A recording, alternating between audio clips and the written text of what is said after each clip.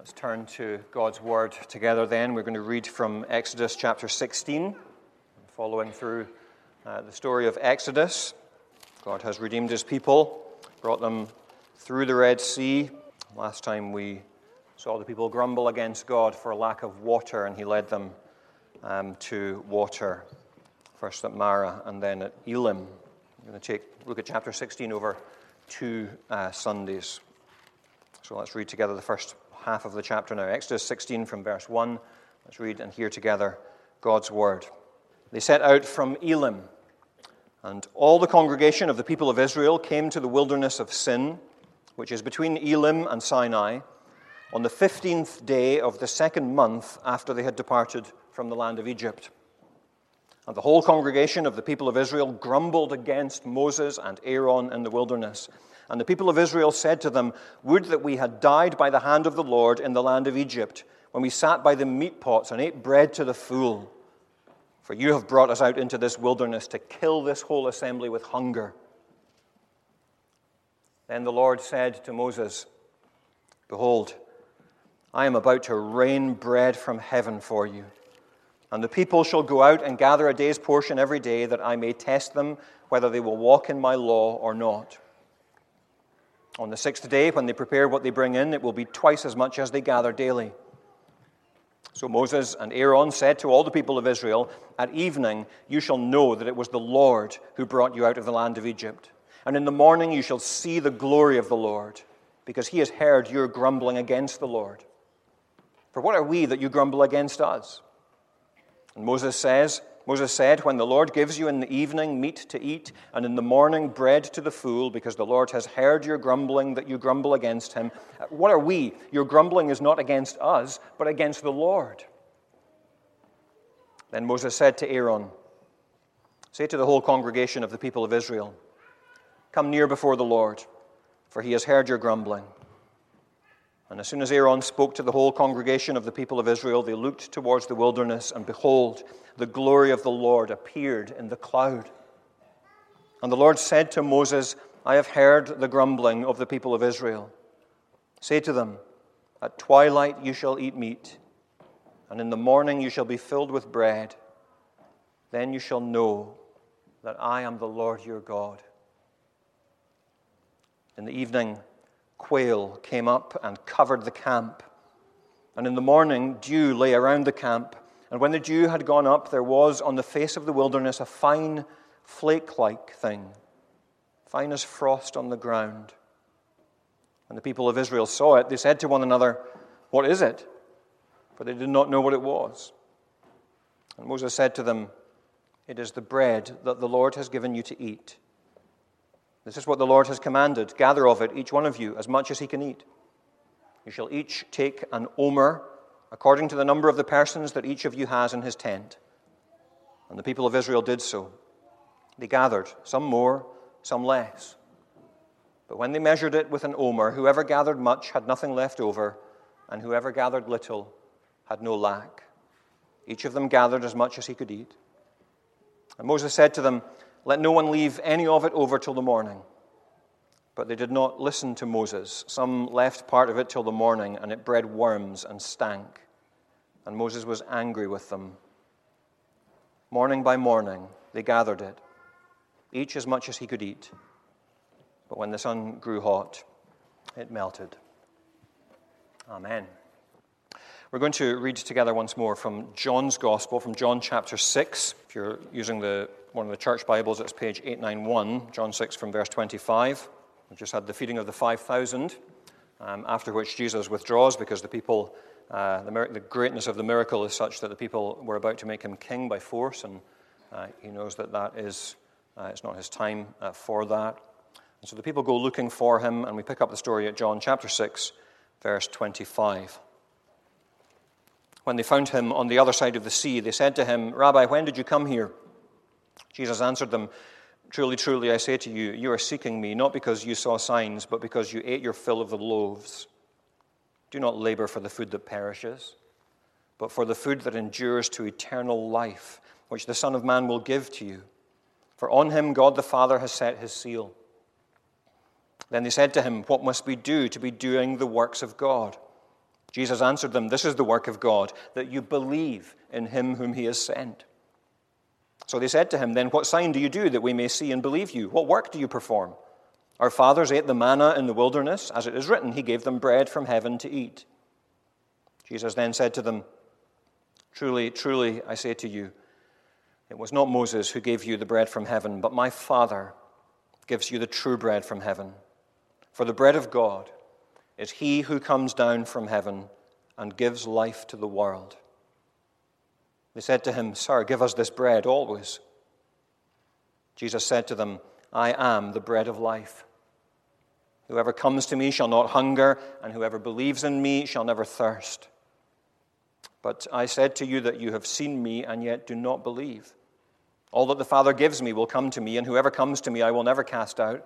For I have come down from heaven not to do my own will, but the will of him who sent me. And this is the will of him who sent me, that I should lose nothing of all that he has given me, but raise it up on the last day.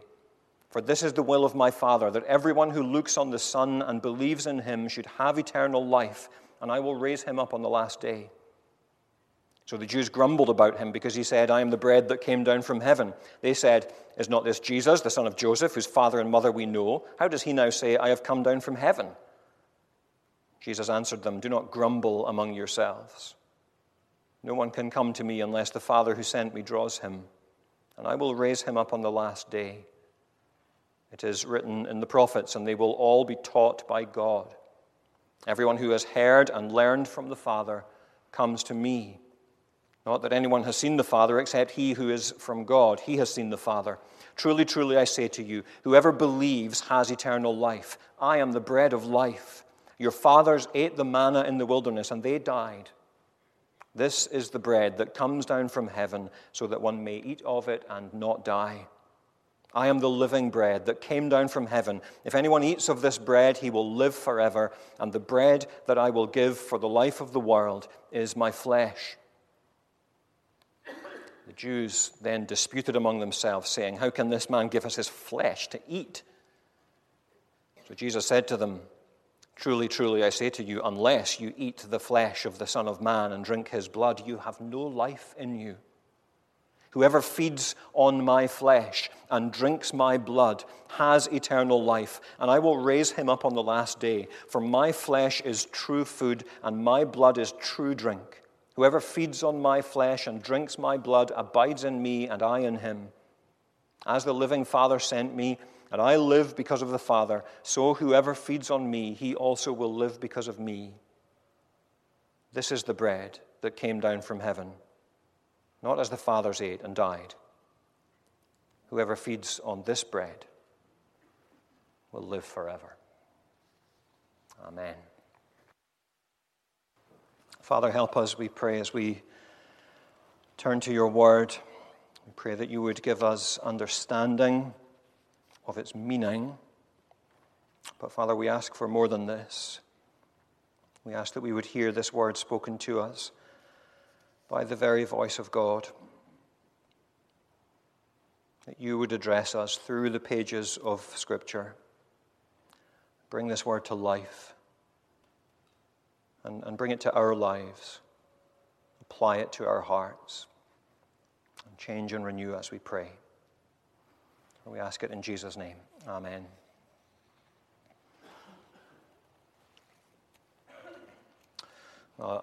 Picture the scene. You've been sweating over a hot stove for hours. You've taken great care to prepare a delicious meal with imagination and skill. It's a new recipe. You've never tried this one before. The ingredients are fresh and good. You serve it up. The family sits at the table, and the kids take one look at it and say, "What's that? What are you trying to make me eat? This isn't what we normally eat. What's wrong with mince and tatties?" The smell of suspicion suddenly hangs in the air. Well, not always the kids that say that kind of thing, is it? Hopefully, if you're hosting someone as part of our guest lunch Sunday this afternoon, hopefully you'll not have that experience. But you do get the impression, am I wrong in thinking there's something of that tone in Exodus 16:15? God does this astonishing thing, this is an incredible miracle demonstrating his power and his love by covering the ground in sweet-tasting food, and the people say, What's that? It's the voice of suspicion. And that, of course, is how it got its name, because the Hebrew expression, what is it, sounds like manna. We're a month out of Egypt. It was the 15th of the month when the Exodus took place. It's the 15th of the following month that the Israelites came to this wilderness region and began to grumble against Moses and Aaron. They had probably lingered at Elim for a few weeks at the end of chapter 15. No doubt they would have loaded up and taken all the water they could carry. But now they're heading out into the wilderness. It's called the Wilderness of Sin. And in case you're wondering, no. It doesn't mean that. It's got nothing to do with doing wrong. It's just the name of the place. It's related to the name Sinai. So they're probably heading in that direction. I said a few weeks ago that the crossing of the Red Sea represents a turning point in the book of Exodus and a turning point in the life of God's people. No longer are they downtrodden slaves of Pharaoh. They are devoted servants of the Lord, or that's what they're to become, because that's the reason they were redeemed. Pharaoh, let my people go because you're breaching their human rights. That's not what God said, is it? Let my people go that they may serve me. They're my people, and they exist to worship me. And so now we're beginning one of the greatest training programs in the history of the world. One nation has been set apart from all other nations, and it must now do two things. It must leave behind the ways of thinking and living that it's always known, and it must learn what it means to serve the Lord and be his people. It starts well in chapter 15, great song of praise. And then we saw a wobble last week with the people grumbling about their lack of water, and sadly, it's not long before the wobble starts to look like a pattern. Verse 2, and the whole congregation of the people of Israel grumbled against Moses and Aaron in the wilderness, and the people of Israel said to them, would that we had died by the hand of the Lord in the land of Egypt when we sat by the meat pots and ate bread to the full, but you've brought us out into this wilderness to kill this whole assembly with hunger. Once again, we saw this before, once again, the power of rose-tinted spectacles is just amazing, isn't it? Remember how wonderful it was in slavery? Remember how we had an all-you-can-eat carvery every night? Remember how every day was like Christmas Day? You're sitting there, your belly's full, you're watching Egypt's Got Talent or whatever. There was nothing of the sort. But that's how they start to remember it. And it's not just a few pessimist types either. It's not just the guys that thought the springs at Elim were half empty. No. It says the whole congregation of the people of Israel. This is full-on mutiny. The Israelites are revolting, so to speak. And in some ways, the most amazing thing about the whole chapter, the big picture of it, is how God responds to such a revolting people. Because here we see grumbling met by grace. On the one hand, we have the rebellion of the people. On the other hand, we have the gracious provision of God. I'm not sure, as we were thinking last week, I'm not sure that it's wise to assume that we would have done much better than the Israelites did here. These are people who can feel the hunger in their bellies, and they're struggling to feed their kids, and their animals are fainting, and there's no end in sight. Nonetheless, that does not take away from the sinfulness of their response, does it? It's possible to express sorrow and confusion and lament, even complaint, in a godly way. We see that often in the Psalms, but I don't think that's what we're seeing here. The psalmist cries out to God, even in his complaint, because he still trusts God. I don't understand what's going on, but you're the God I trust, and so help me. What we're seeing here is just straightforward unbelief, an unbelief that arises at the first challenge that comes their way. These are not people crying out in confusion to the God they love. They're shouting in anger at the leaders God has placed over them. We might as well have died at the hand of the Lord in Egypt, presumably in the plagues. They've seen plenty of death in Egypt, and might as well have just taken us, they say. Incredible thing. They're saying in the grand scheme of what's happened so far in Exodus, it would have been better for them to die as slaves of Pharaoh than to be freed to serve the Lord. I mean, that's just blasphemy of the highest order.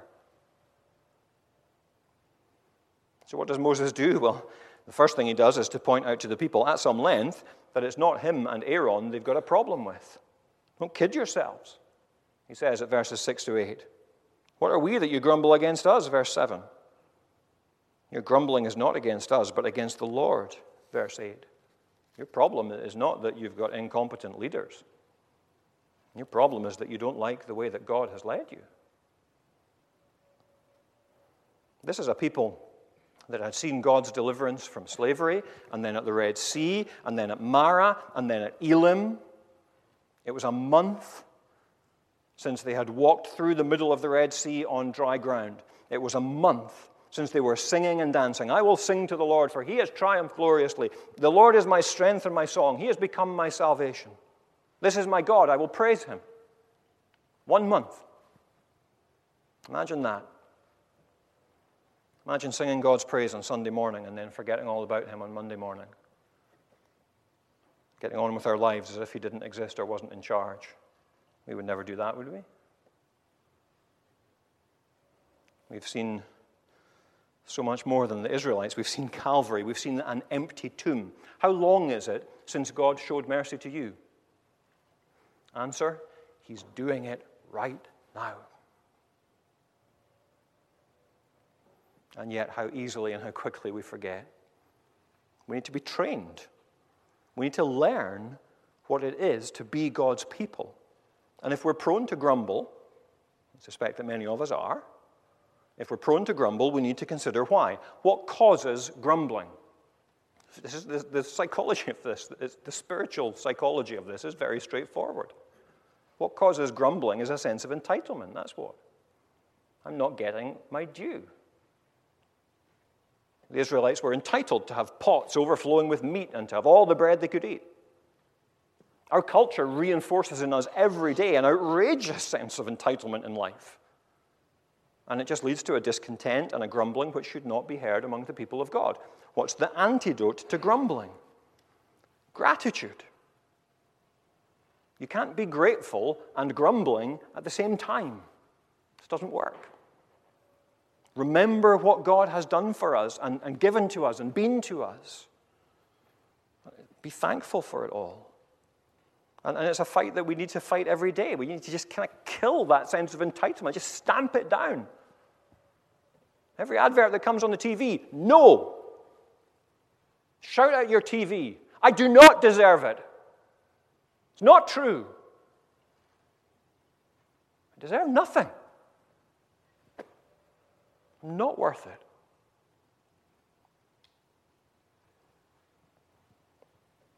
Stir up thankfulness in your heart. Count your blessings. Go back to that. Sing that. When the adverts or every ad break, just start singing. Count your blessings. Name them one by one. Ad breaks are rubbish anyway, aren't they? You're better to drown them out. Just mute, count your blessings. Go for it. Hear the people grumble. The word kind of comes, I don't count how many times, but it's there all the way through. Grumble, grumble, grumble. It's there all the way through the passage. 4 times we read that the Lord heard their grumbling. And we might well tremble at how he would respond to such sinful unbelief. I wonder if they thought, Moses says to them, the Lord has heard your grumbling, now gather before the Lord. What are they thinking at that point? What's going to happen now? But look what God says to Moses in verse 4. People are grumbling. Behold, I am about to rain bread from heaven for you. And when the people are gathered before the Lord at verse 12, I have heard the grumbling of the people of Israel. Say to them, at twilight you shall eat meat, and in the morning you shall be filled with bread. It's just nothing but grace. Later on, God will become angry with his people for their persistent sin, but here he's like a patient father with a rebellious toddler who just doesn't have a clue what's best for him. And he's merciful and he's gentle and he's generous with his infant people. Now, grumbling is met by grace, and so we have these amazing events from verse 13 onwards in which God answers a prayer that his people haven't even asked. Give us this day. Give us this day. He makes daily provision for his people. And there's something just delightful about the fact that even with their grumbling ringing in his ears, God doesn't even make them wait until morning to eat. He says, I'm going to give you meat tonight, this very night. And so he makes this one-off provision for them, given immediately that night, to satisfy their hunger. Verse 13, in the evening, quail came up and covered the camp. Apparently these little birds migrate north from Africa to southern Europe in the spring. They pass through the Sinai region just about the time that these events are happening. They fly through the day and land in large flocks at night to roost. And partly because they're exhausted and partly because I guess they have bird brains, it's not difficult to catch them. And there are, in fact, ancient Egyptian paintings and depictions of people just going out and throwing nets over quail to catch them. This is one of them. You see these guys at the top, the kind of crisscross at the top part there. They're holding a frame with a net inside it, and they're just going out, and the quail just sit there. You walk out in the middle of them all, and you catch them. This dates from about the time of the Exodus, just about exactly that time.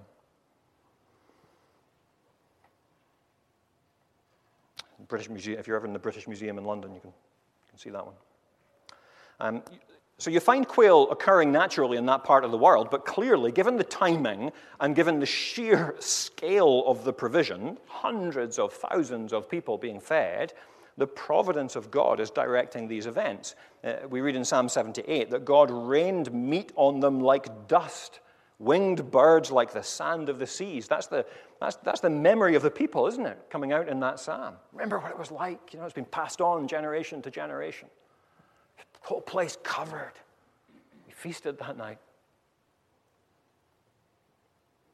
And that one-off provision sees them through till morning and the arrival of a different meal, which will be their daily food and a daily miracle for 40 years. So we read on, still in verse 13. After the quail, in the morning, dew lay around the camp, and when the dew had gone up, there was on the face of the wilderness a fine flake-like thing, fine as frost on the ground. Glancing forward to verse 31, if you just glance forward there, it tells us something more. Now, verse 31, now the house of Israel called its name manna. It was like coriander seed, white, and the taste of it was like wafers made with honey. Wafers made with honey. What I'm not going to do now is bore you with 17 different naturalistic explanations that have been offered for this phenomenon. You can thank me later. Because it just doesn't matter. It doesn't matter whether this manna is the product of some kind of lichen that exudes it and it gets blown across the ground. It doesn't matter whether it's the sweet-tasting excretion of some kind of plant lice, although that does sound delicious, doesn't it? God may or may not have miraculously made use of some naturally occurring phenomenon, but no purely natural thing could explain any of this. No natural phenomenon could explain the timing of the provision, which begins exactly when the Lord says it will, or the pattern of the provision, which takes a day off every week, or the scale of the provision, which feeds hundreds of thousands of people, or the nature of the provision. We'll see next time that if you ever keep it overnight, well, we saw it this time, it breeds maggots overnight. None of these things do that. By the way, it breeds maggots overnight, except on the night leading into the Sabbath. It doesn't breed maggots that night.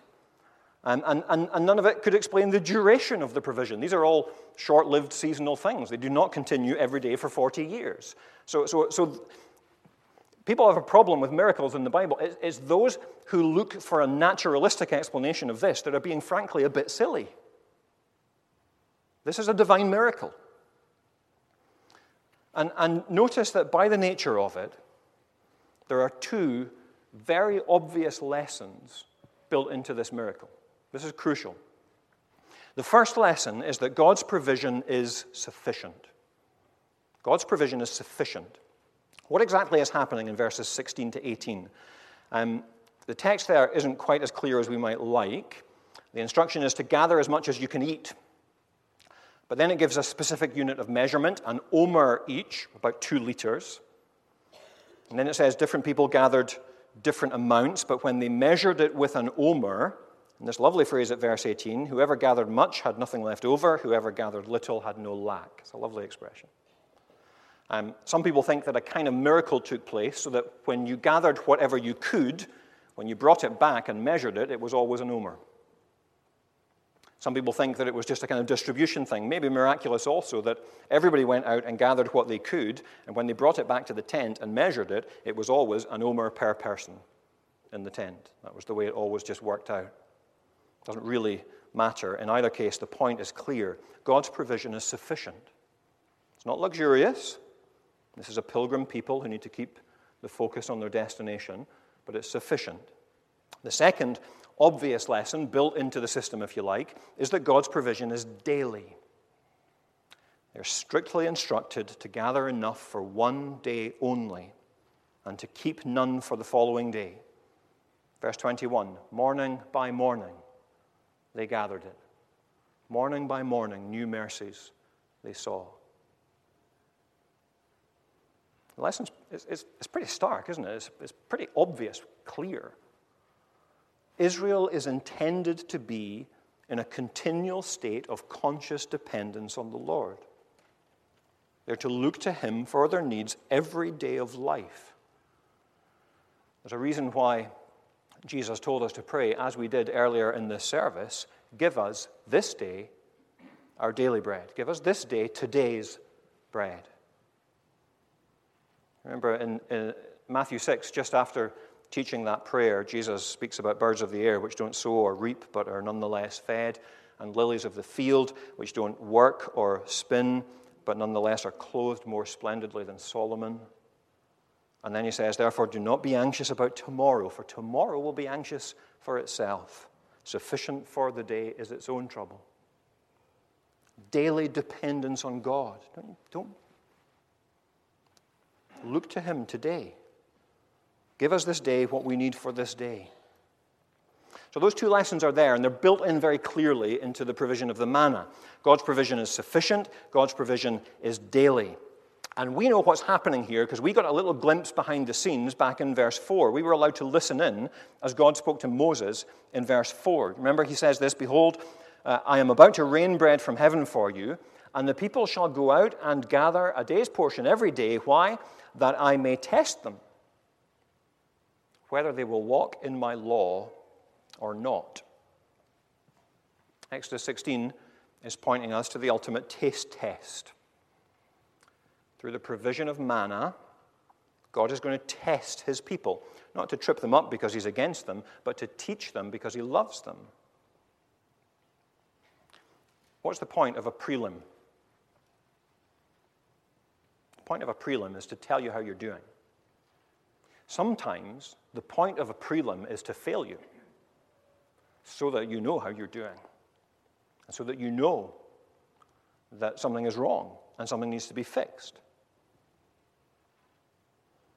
It will not be long before God's people stand before Him at Sinai to receive the law. But here they set their prelims. This is a test, not to show God, because He already knows, but to show the people how they're doing in getting to know what it means to love and trust God. How's the training going? Are the Israelites acting like the people of God? Are they trusting Him when He gives them commands? Are they obeying the laws that He sets before them? Or to change the imagery, if you want a medical imagery, it's a kind of heart exam. It's a divine echocardiogram. You know, they're scanning the heart. They're getting the shape of it. I'm going to reveal what's in there. Do these people have hearts that are inclined towards the Lord? Hearts that love Him, hearts that long to do His will? Do they see themselves as God's covenant people? Do they want to keep covenant with Him? Is that important to them? How does the test work? Well, notice what God does. He shows them His glory. At verse 7, Moses tells the people, in the morning you shall see the glory of the Lord. That's the point. When you get out of your tent and you go out and the ground is covered with food, you're seeing the glory of God. But again, they're giving something straight away the previous night too, aren't they? At verse 10, Aaron calls the people to gather before the Lord. And as soon as Aaron spoke to the whole congregation of the people of Israel, they looked towards the wilderness, and behold, the glory of the Lord appeared in the cloud. In some visible way, we don't really know, maybe the fire in the cloud flared out or blazed more brightly. But in some visible way, the people are reminded, we are in the presence of the living God. He is here. The glory of God is His it's hard to define. It is the weightiness of his perfect holiness and magnificence and splendor and power. It's often experienced in terms of awe and fear, astonishment, prompting worship. So in the cloud there, this blazing of his glory, and in the provision of the manna, God shows his glory to the people afresh. And the test is, how will they respond? In terms of the two great lessons of the manna, how will they respond? Will they believe that God's provision will be sufficient and show it by obeying his instructions about how they're to gather the manna? Will they believe that God's provision will continue daily and show it by obeying his instructions not to hoard food overnight? You see in this how closely trust and obedience you can't separate them in the Christian life. They're just two sides of the same coin. Those who trust God will obey him. When we're not obeying God, it's because we've not trusted him. We've not believed his promises. God says this way of life is good. This way of life is blessing. And we say, well, I want that. I don't believe you. We rarely kind of, say it out loud, but that's what's happening. If you scan the heart, that's what's happening here. God, I do not believe you that this is better. I believe that this is better. And so I'm going to go this way. Trust and obedience. There's a reason we hold trust and obey. There's a reason we hold those things together. Those who trust God obey him. Those who are not obeying God are not trusting him. And so here at verse 20, some of the people tried to keep manna for the next day, and you have this lovely picture. It breeds maggots overnight, and it stinks. And Moses is angry with them because they disobeyed, yes, but because the disobedience shows that they didn't trust, they didn't believe God.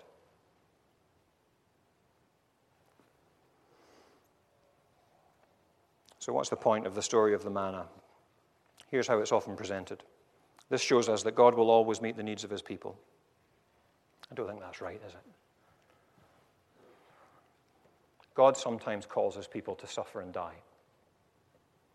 We cannot read the story of the manna and conclude that God will always meet the immediate physical needs of his people, because throughout the ages, God has sometimes called his people to suffer and to die. Some of God's people have starved to death. That's not the lesson. So what's the point? Well, let's allow Moses to tell us. This is from Deuteronomy 8. Don't bother looking, just listen. Just listen to what Moses says in Deuteronomy 8 later on. He says, "The Lord your God humbled you and let you hunger and fed you with manna, which you did not know, nor did your fathers know, that he might make you know that man does not live by bread alone, but man lives by every word that comes from the mouth of the Lord." You see, it's not about the bread, it's about the trust. It's not about the bread, it's about the trustworthiness of God. We can't assume God will meet our immediate physical needs because we have no such unconditional promise. But the people of God had been told, God has redeemed you from slavery to lead you into the promised land. He is taking you there. That's what's happening here. God is taking you to the promised land. And they all stood there and said, God has taken us out here to kill us. God, we don't believe you. And that unbelief expresses itself in disobedience. It's a massive, great pillar of cloud and fire in front of them. You just have to look up to be reminded that God is with them, that God is leading them. So when God tells them, gather enough for each day, I will provide more tomorrow, their response reveals what's going on in their hearts. This is the taste test. That's the point of the manna. Will they taste and see not, oh, this is like honey? Will they taste and see that the Lord is good? That the Lord is trustworthy? Will they taste the sweetness of fulfilled promise? Will they show by their trust and their obedience that they've learned that they can live by the words that come from the mouth of the Lord? But actually, that's not really the ultimate taste test, is it? Because for that, we have to go where we went earlier on. We have to go to John 6. Because the manna is just an appetizer. My Father gives you true bread from heaven. I am the bread of life. Whoever comes to me shall not hunger. Whoever believes in me shall never thirst. Your fathers ate the manna in the wilderness, and they died. This is the bread that comes down from heaven, that one may eat of it and not die. I am the living bread that came down from heaven. If anyone eats of this bread, he will live forever. And the bread that I will give for the life of the world is my flesh. Once again, God has shown us his glory. He has shown us in Jesus. The Word of God by which we live has become flesh in Jesus. So will we trust and will we obey? Will we trust him that he will give us eternal life? And I don't just mean he'll give you something after you die. That's not what eternal life is. Eternal life is the life you get the moment you trust in him. Everything has changed. The old is gone. The new has come. You're alive. You can never die. And so will we believe that he will give us this life, and will we look to him every day as we are united to Christ by faith, him indwelling us by his Spirit? Will we look to him every day and walk with him every day, trusting him?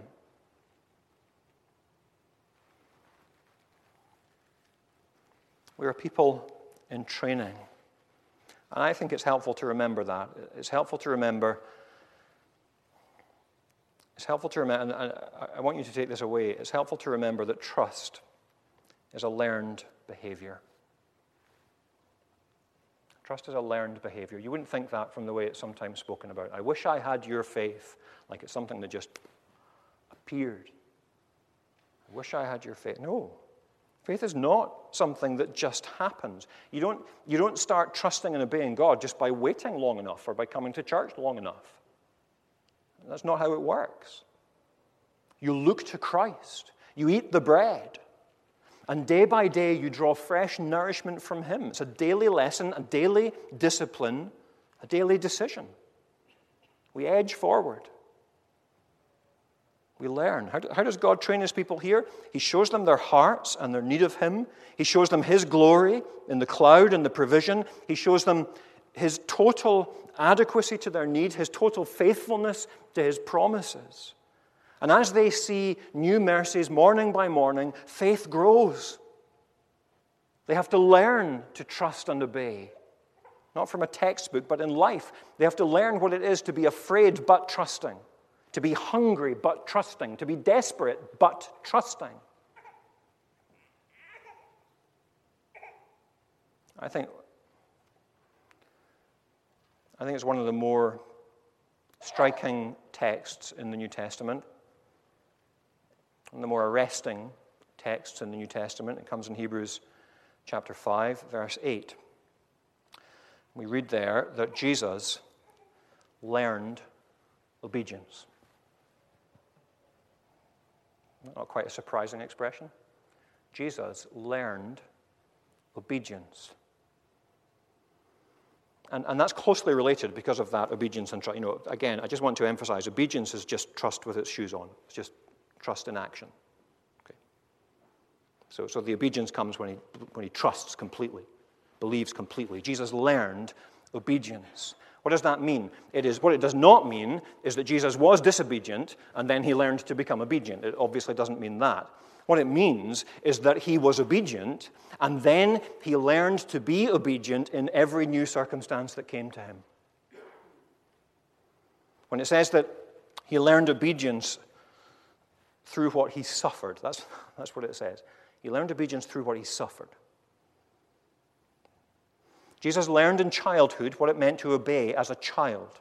And then when he became a teenager, and all the challenges of that phase of life came, he learned what it meant to obey as a teenager. And then he learned what it meant to obey in the workplace.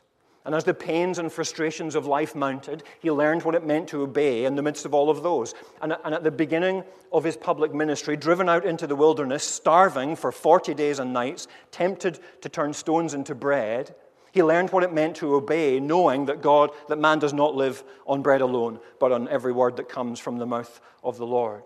And as he, in his ministry, as he turned his face more and more towards Jerusalem, he learned what it meant to obey, even if that meant setting his face to go there, where he knew what would happen. And when it took him to Gethsemane, there in the garden, on his knees, sweat pouring off of him, he learned what it meant to obey, even there. Father, not this, anything but this, any other way, but not my will. Even here I will obey.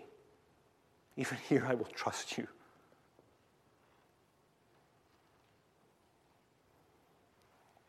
This is how trust works. This is why we end up in the places we end up. Surely this is one of the reasons, isn't it? It's one of the reasons we end up standing at gravesides. One of the reasons we end up sitting in doctor surgeries. All the things that come to us. We're learning to obey. We're learning to trust. God is training us through His Word, through the people He's put here with us, and through the experiences of our lives. You've never visited today before. So you can only trust God today. You couldn't do it yesterday, and you can't do it tomorrow. You've never visited tomorrow yet. And tomorrow there will be new lessons to learn and what it means to trust God tomorrow. But you will learn those lessons off the back of what you have learned about what it means to trust God today. You will edge forward. That's how faith works. It needs to be renewed every day under different circumstances, in different trials, as we continue to learn trust and learn obedience. And then one day, faith will turn to sight. The point of saying that is not to G you up. Tomorrow you have the challenge of trusting again as if that's some kind of achievement. No. Tomorrow you have the privilege of knowing again that you're in the hands of a God who has promised all manner of good things and who never breaks His word. And so each morning we wake, your eyes open on the pillow. Today, you will be with me. Today, you will provide for me. Today, Christ will be enough. Let's pray.